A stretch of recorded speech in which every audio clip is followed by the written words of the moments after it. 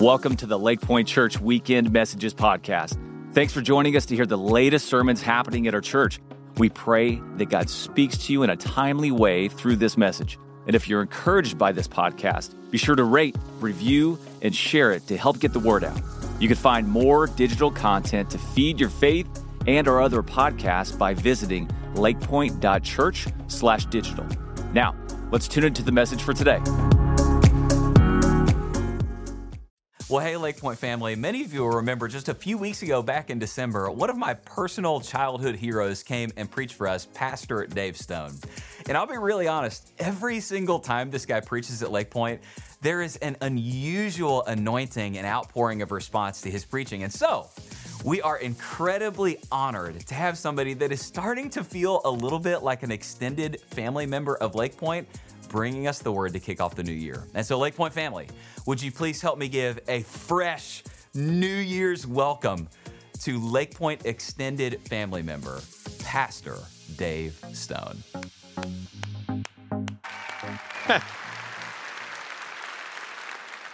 Well, thank you, and I do feel like family. I think I'm your cousin Eddie from Kentucky. Maybe that's how you see me. Welcome back to Lake Point. It's good for us to have the church together. Some of you have not set foot in the church building since last year. I'm kidding, of course, because last week we worshiped online. If you missed that message, Josh and Jana shared from their hearts. Jana shared part of her testimony. It was powerful. If you didn't get to watch it, go back and see that. And if you don't already have January 25th, or the 26th on your schedule, please make it a priority, a night of worship and prayer. This is so important of a time. We paused all the midweek programming so that on that particular week, we can gather together as a church. I guess last year, I spoke a few weeks before the very first night of worship and prayer. And then I came back about a month later, and it was just 4 days after you'd had that first one. And I had countless people say the exact same thing to me. They said, you're preaching to a different church than you did last month.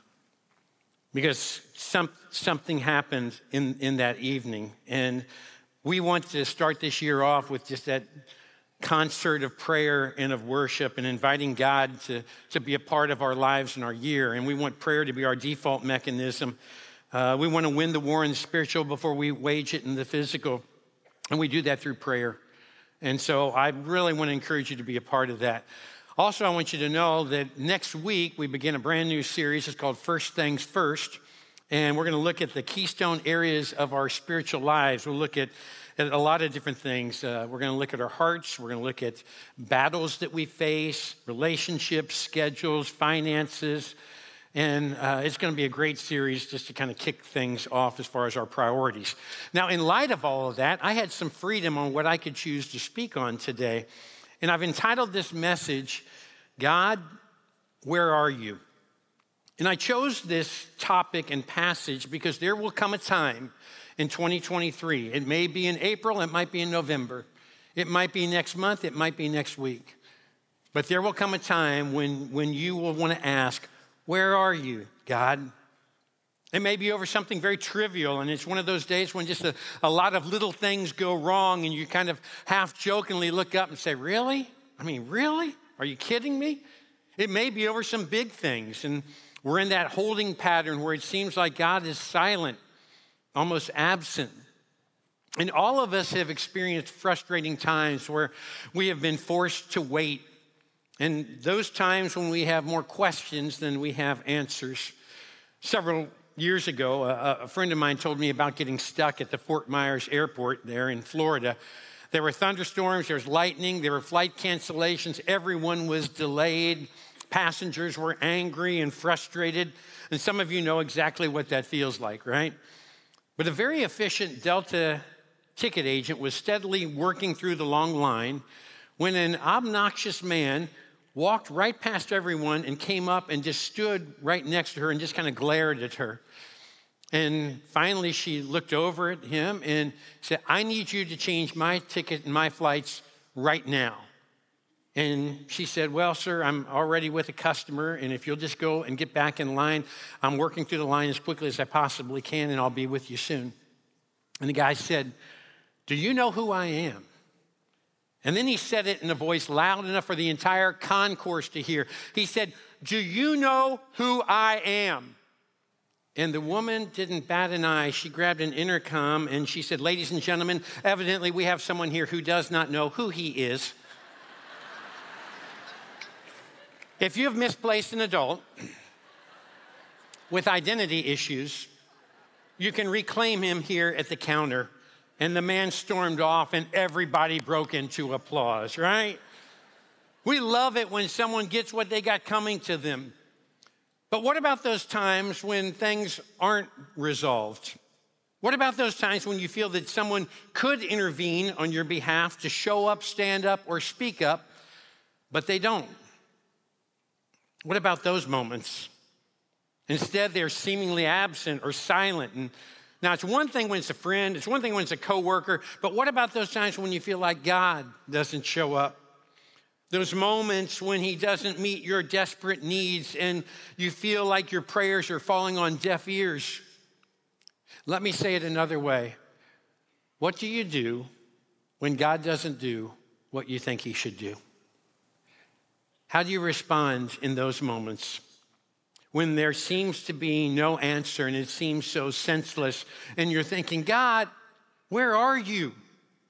Lord, why did you allow a pandemic to totally disrupt our lives? Lord, why don't you intervene with all of the political polarization that's taking place and all the racial unrest?" And something wells up within us and we want to say, "God, where are you?" So what's your response when God seems indifferent to your plight or uncooperative to your requests? And if we're being totally honest, we'd all have to admit that there have been a time or two in our lives when we feel like the person that's in charge of the universe is asleep at the wheel. Now, we would never say that out loud. But in our heart of hearts, there have been moments when we thought that, and we want to just glance heavenward and say, "Where were you when I needed you?" Let me tell you about a family in the Bible who had to wrestle with this. If you have your Bibles, I want to encourage you to turn to John chapter 11 on your mobile device or in your physical Bible that you have. It's a story that you may have heard before. It's John 11. It's a story of three very close friends of Jesus. In fact, they were siblings. Jesus was a frequent guest at their home. Their names were Mary, Martha, and Lazarus. And Lazarus is gravely ill, and he lives in Bethany. And Jesus and his disciples are nowhere near Bethany. And in John chapter 11, verse 3, it says, "So the sisters sent word to Jesus, 'Lord, the one you love is sick.'" So Jesus gets this frantic text message from Lazarus' sisters asking him to return to help their brother who is very sick. They're calling in a favor since they're so close with Jesus. In other words, he's always helping out total strangers. Certainly he'll come back to help out someone he's that close to. "Lord, we need you to intervene." Of course he will. He's Jesus. He's God in the flesh. Look at verse 4. When he heard this, Jesus said, "This sickness will not end in death. No, it is for God's glory, so that God's Son may be glorified through it." Now, Jesus loved Martha and her sister and Lazarus. So there are two very unique statements made here, one by Jesus and one by John, the gospel writer. And Jesus chooses his words very carefully, and he says, "This sickness won't end in death. Trust me on this." And then John, for no apparent reason, randomly interrupts the story to interject something that doesn't seem like it even fits in. He just randomly says, Jesus loved Martha and her sister and Lazarus. Now, this is typical of John's writings where he will just throw something in and he puts it there for our benefit. We might not know why at the time, but he throws it in. So the sisters request, no, they beg for Jesus to come. Now, when Jesus gets the message, you'd think that he would immediately grab his backpack and say to his disciples, "Hey, we need to trek all the way back to Judea. We better hurry. My bro needs me." But that's not what happens. Verse 6. So when he heard that Lazarus was sick, he stayed where he was 2 more days. And then he said to his disciples, "Let us go back to Judea." So he gets this urgent request to help, and Jesus, our loving Savior, stays for 2 more days. And then he says, hey, let's start the journey back. I mean, what is going on here? Well, let's divide this message into 4 different parts. And here's part 1. From everyone's perspective, there's waiting. And so when Jesus and the disciples finally start walking, the sisters are back waiting far, far away in Bethany. They're waiting for Jesus to return to heal their brother Lazarus, but he doesn't come, and so they wait. And 1 day becomes 2, and 2 days becomes 3. And by the time Jesus finally makes it back, Lazarus has been dead for 4 days. How are you with a God who makes you wait, who seems to be late at times? I mean, you wanted to buy that house, but the market just started skyrocketing a year ago, and you kept waiting for it to stop, and now you can't afford to, and so now you wait. Maybe you and your spouse really want to have a child, and you keep trying and trying. It seems your other friends, they can just look at their wife and she gets pregnant. But not you all. Oh, you love God, but he sure seems to be taking his time, and so you wait. An extended waiting can lead to discouragement. And we spend much of our lives waiting, but for all the practice we've had, most of us aren't very good at it. And we certainly would never choose it. I mean, no one walks into a grocery store, gets all their stuff, and then comes up to the front and sizes up the cashiers and says, that worker looks slow and inept. I think I'll choose them. No one does that. You don't celebrate when the person in front of you decides to write a check like it's 1985. Why is that? Well, it's because we don't like to wait. Because in our minds, wait means late, and late is never a good thing. And so we ask for God to intervene. Today, Lord, if you don't mind, heal my aging parents, fix my marriage, transfer my boss. Sorry, these are purely hypothetical, all right? Because we want what we want, and we want it now. But may I remind you of the words of Lamentations chapter 3, verse 25, where it says, the Lord is good to those who wait for him, to the person who seeks him. You see, God may be up to something. My pastor friend, Ashley Wooldridge, says, a waiting season is never a wasted season, because oftentimes God wants to do something in you before he does something through you. And so there are times like here in John 11 where everybody's just going to have to wait. And so we try to wait patiently. But after that stage, sometimes it gets more confusing, because at first everyone's waiting, but the next section of the story is that from the disciples' perspective, they're wondering. We have times when we wonder why things happen the way that they do. A good example was earlier this week. I'm watching Monday Night Football.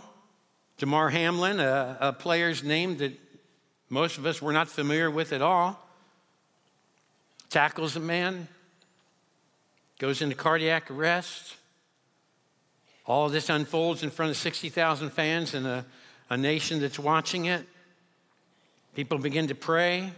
I can't imagine what it was like for 60,000 fans just to walk out of there in silence. I can't imagine what it was like for the players, for his teammates. I can't imagine what it was like for his family. I try to put myself there. You talk about a season of wondering and saying, why is this happening? He's tackled people thousands of times. He's 24 years old. He's in peak physical condition. And yet we wonder. Jesus explains to his disciples that Lazarus is sleeping, but they don't understand his veiled reference to the fact that he had died. And they're wondering and they're confused why Jesus stayed and didn't go to help. Look at verse 14. So then, Jesus told them plainly, Lazarus is dead. And for your sake, I am glad that I was not there, so that you may believe. But let us go to him. And so Jesus is setting up what will happen a few days later. Look at the next verse. Then Thomas, also known as Didymus, said to the rest of the disciples, let us also go, that we may die with him. Well, where in the world did that come from, right? What a foolish thing to say. Your friend gets sick and dies, and so you say, hey, let's all go and let's die with him. And as soon as Thomas says it, he's probably thinking, oh gosh, why did I say that? And then he looks over and he sees John with a pen, and he's scribbling it down, writing it down, saying, this deserves a much larger audience, right? Have you ever said something that as soon as you said it, you regretted it and you wanted to get it back? I remember my 10-year high school reunion. That was my Thomas moment. And high school reunions are always a little bit different. And my wife went with me to the 10-year reunion, but she didn't go to my high school, so she didn't know anybody there. So it's kind of awkward for her. So we're trying to make small talk with people all night long, people that you don't even recognize, and who are you? I was your best friend. Oh, okay. Didn't recognize you. Great. So you go through all these things. Well, we were talking to a nominal friend of mine. His name was Frank. And Frank's wife was there, and Frank's wife didn't know anyone. And so we tried to engage with her and talk with the two of them for a little bit. And then there was a lull in the conversation. And I am an extremely extroverted person. So when there's a lull in the conversation, I feel like it's my job to somehow save the day and to fill that silence with something. And so in my effort to involve Frank's wife in the conversation, I looked at her and I said, I see you're expecting. When is your baby due? Don't get ahead of me. I said, I see you're expecting. When's your baby due? And she looked back at me and she said, I'm not pregnant. And I said, are you sure? No, I did not say that. I thought it. I couldn't say anything. We finished the conversation up rather quickly, walked away. My wife was so irritated and mad at me the whole rest of the night. And I'll never forget, because you make that mistake one time in your life, you will never do it again. You could be pregnant with triplets and 2 weeks past your due date. I'm not going to bite. There is no way, hey, how about that weather? I'm not going there, right? We've all said something that we regretted, like I did and like Thomas did when he said, let us go and die with Lazarus.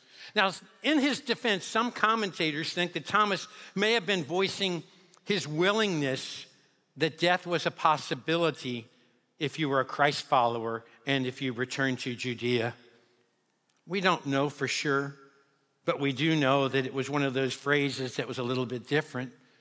And we've all said things that were taken maybe perhaps in the wrong way, just as when Jesus said when Lazarus is asleep, he was just setting the stage, right? He wants to make it very clear. I waited so that you would believe that I'm the Messiah. And at this point in the story, we have no idea where this story is going. Everyone is wondering, but please realize God is still on his throne. Here's the third part.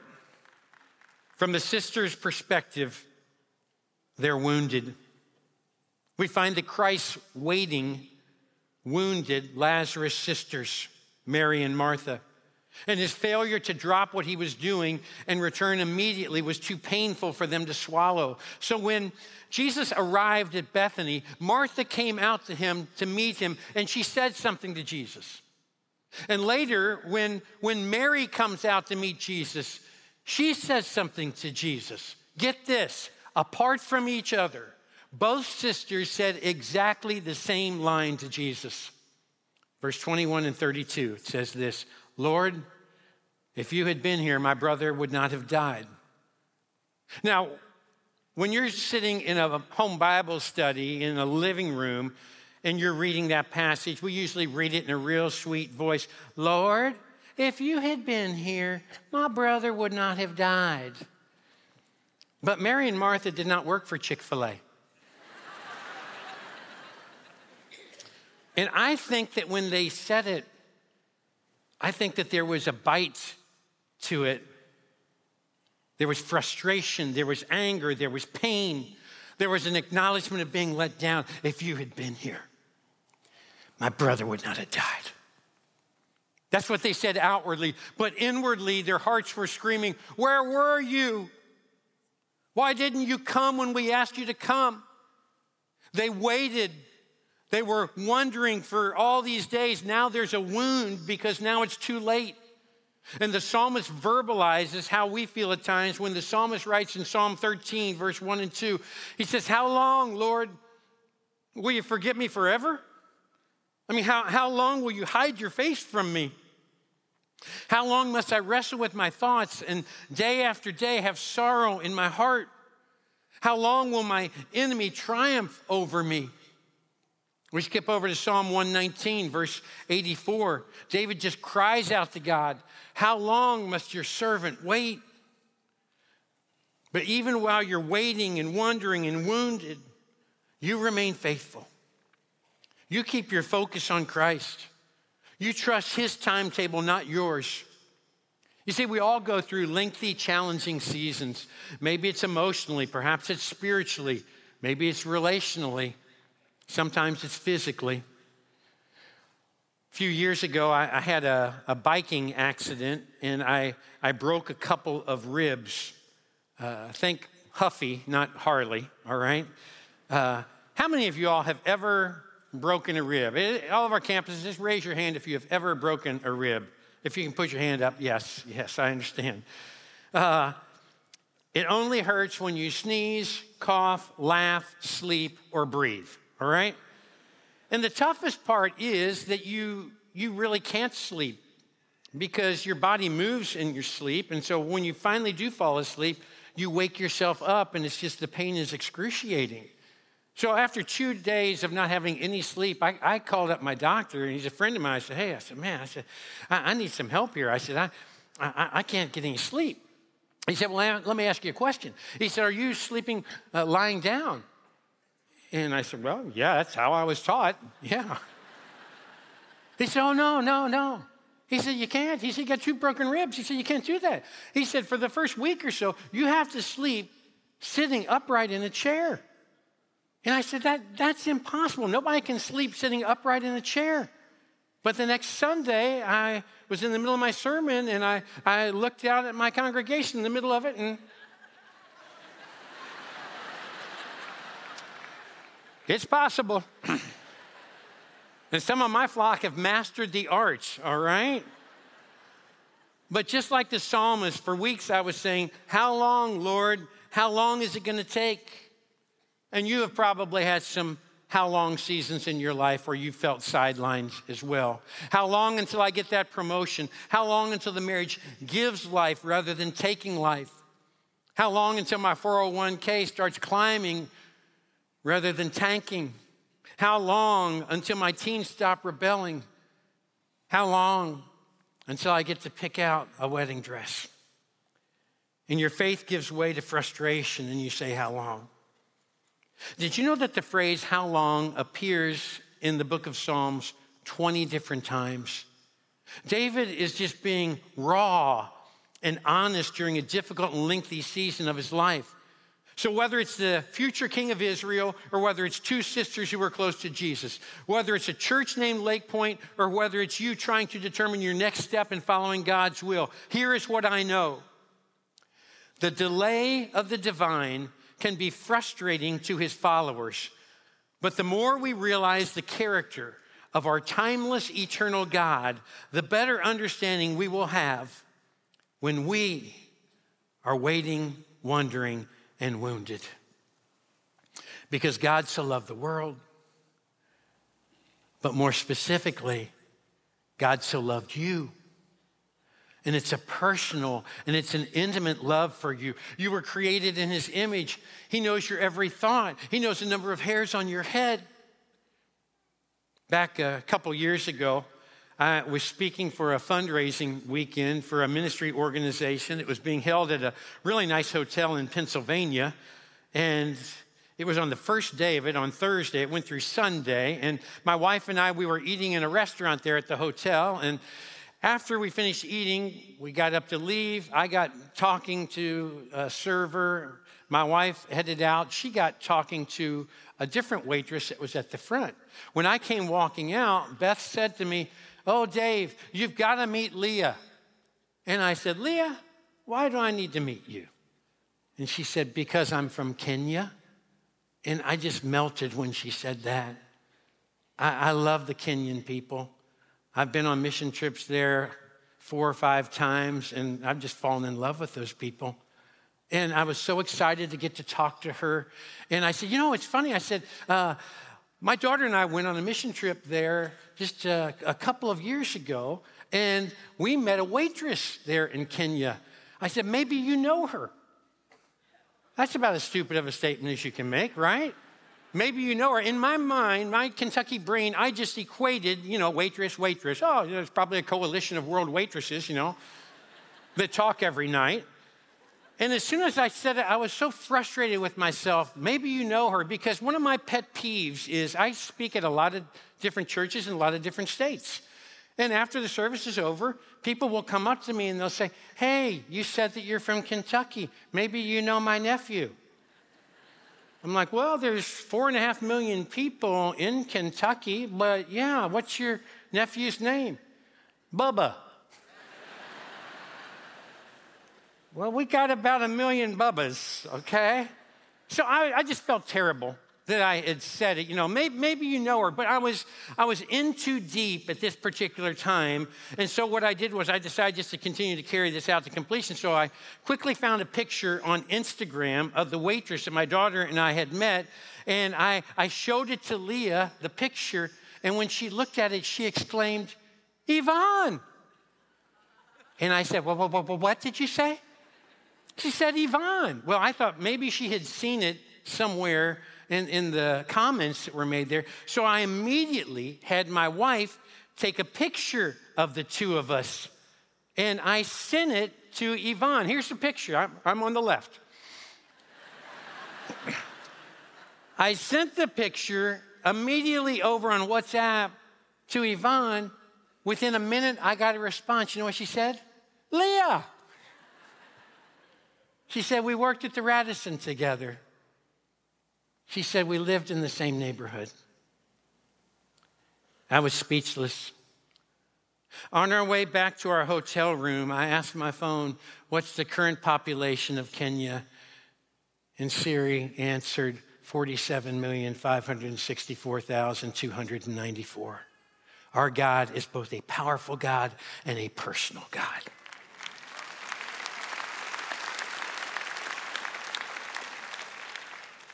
The next day we had dessert with Leah, and then we invited her to a worship service that I was preaching at that Sunday morning, and she came and she worshiped.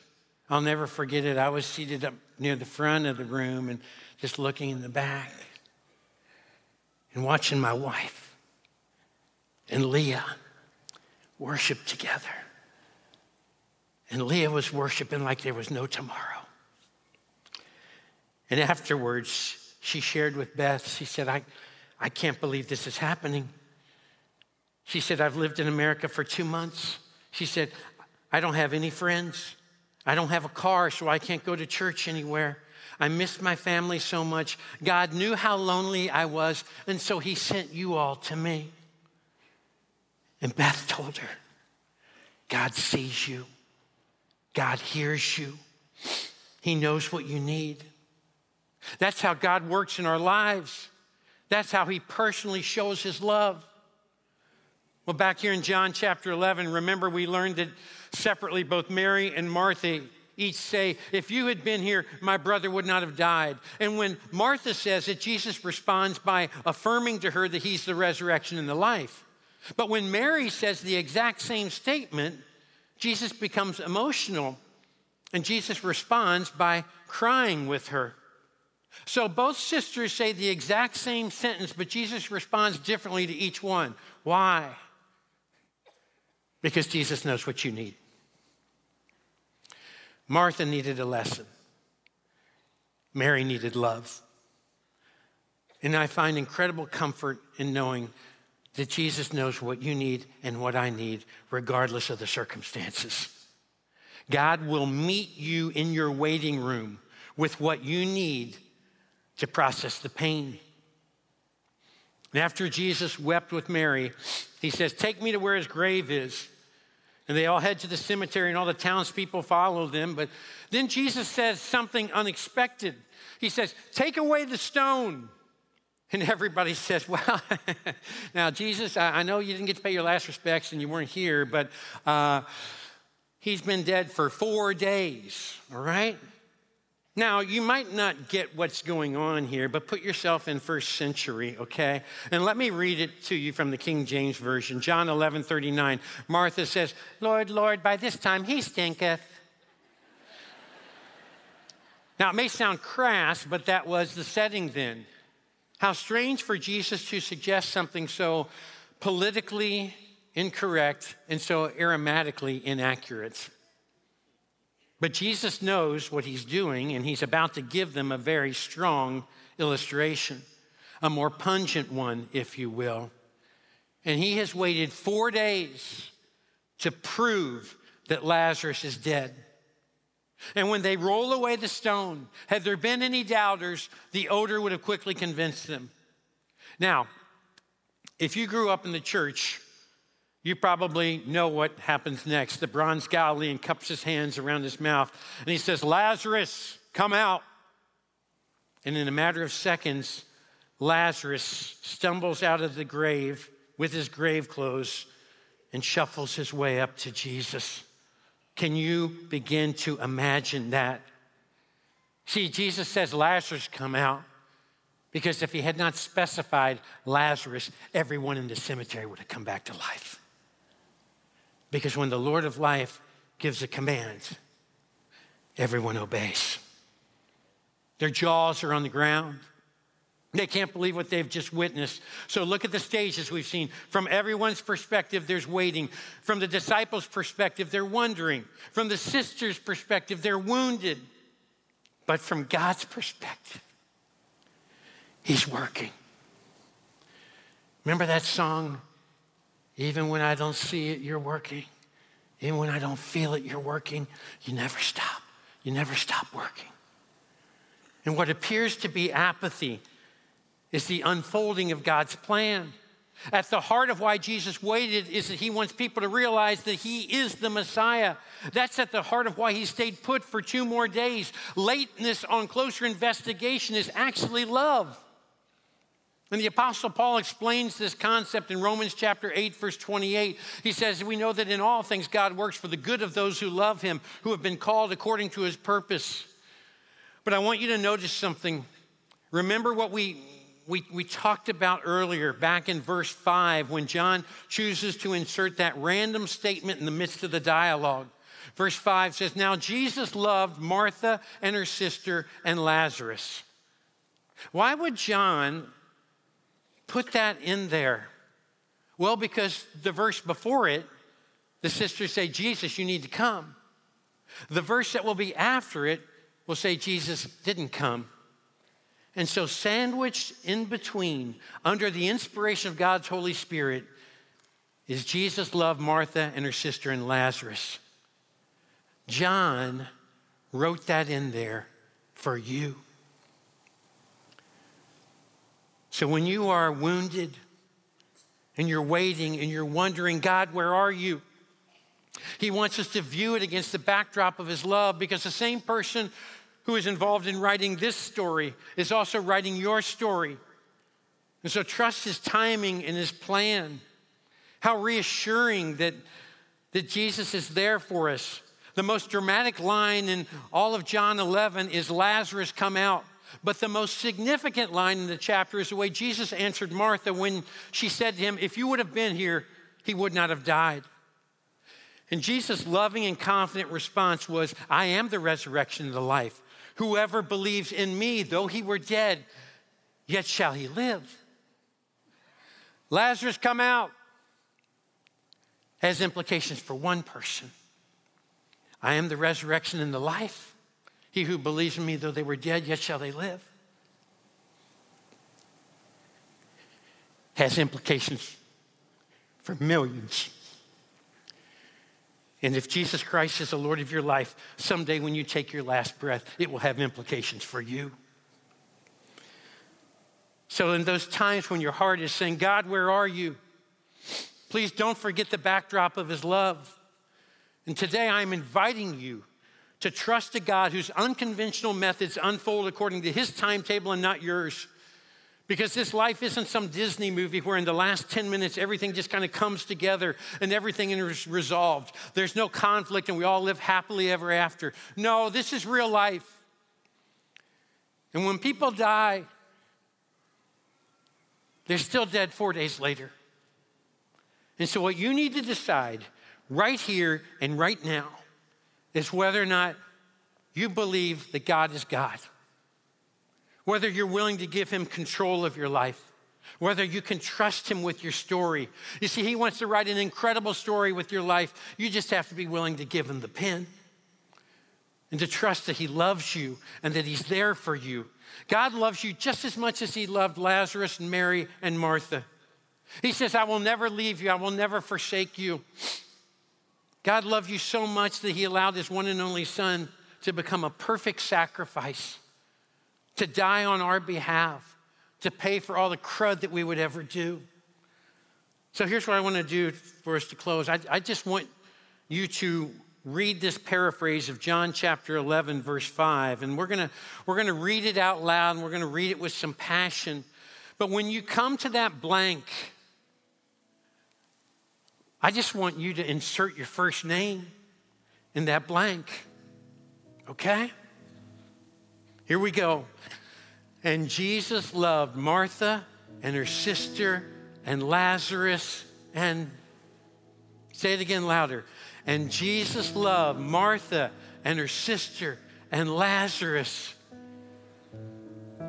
Do you believe that? Will you trust him? Let's pray. Dear God in heaven, the one who spoke the universe into existence, the one who split the sea with a rod, the one who killed the giant with a pebble. Forgive us when we question your timing. We thank you that you're never late and that you're never early. You're always right on time. And Lord, you show up in so many unusual ways. We saw you show up this week in what we thought was just a really terrible situation. And yet somehow you work good out of it. And the miracle may not have been a physical healing, but the miracle might have been an ESPN announcer offering an impromptu prayer, just saying, I just feel led to pray right now. There's power in prayer. Maybe the miracle was an NFL coach saying, we thank everyone, we thank the doctors, we thank everyone. But I want to thank God, and I want to give him the glory for his healing powers. Lord, we've seen you show up in unusual ways this week. We invite you to show up in our lives in unusual ways. And we come to you and we humbly say with King David, we pledge our trust to you, even when it doesn't make sense. And we pray all of this in the powerful name of the one who said, I am the resurrection and the life. We pray all of this in the name of Jesus. And all God's people said. Thanks for listening today. For more biblical teaching and worship, join us for our Church Online live weekend services on Saturdays at 5 p.m. and Sundays at 9:30 and 11 a.m. Central Standard Time. For more information about all the digital ministries of Lake Point, visit lakepoint.church/digital.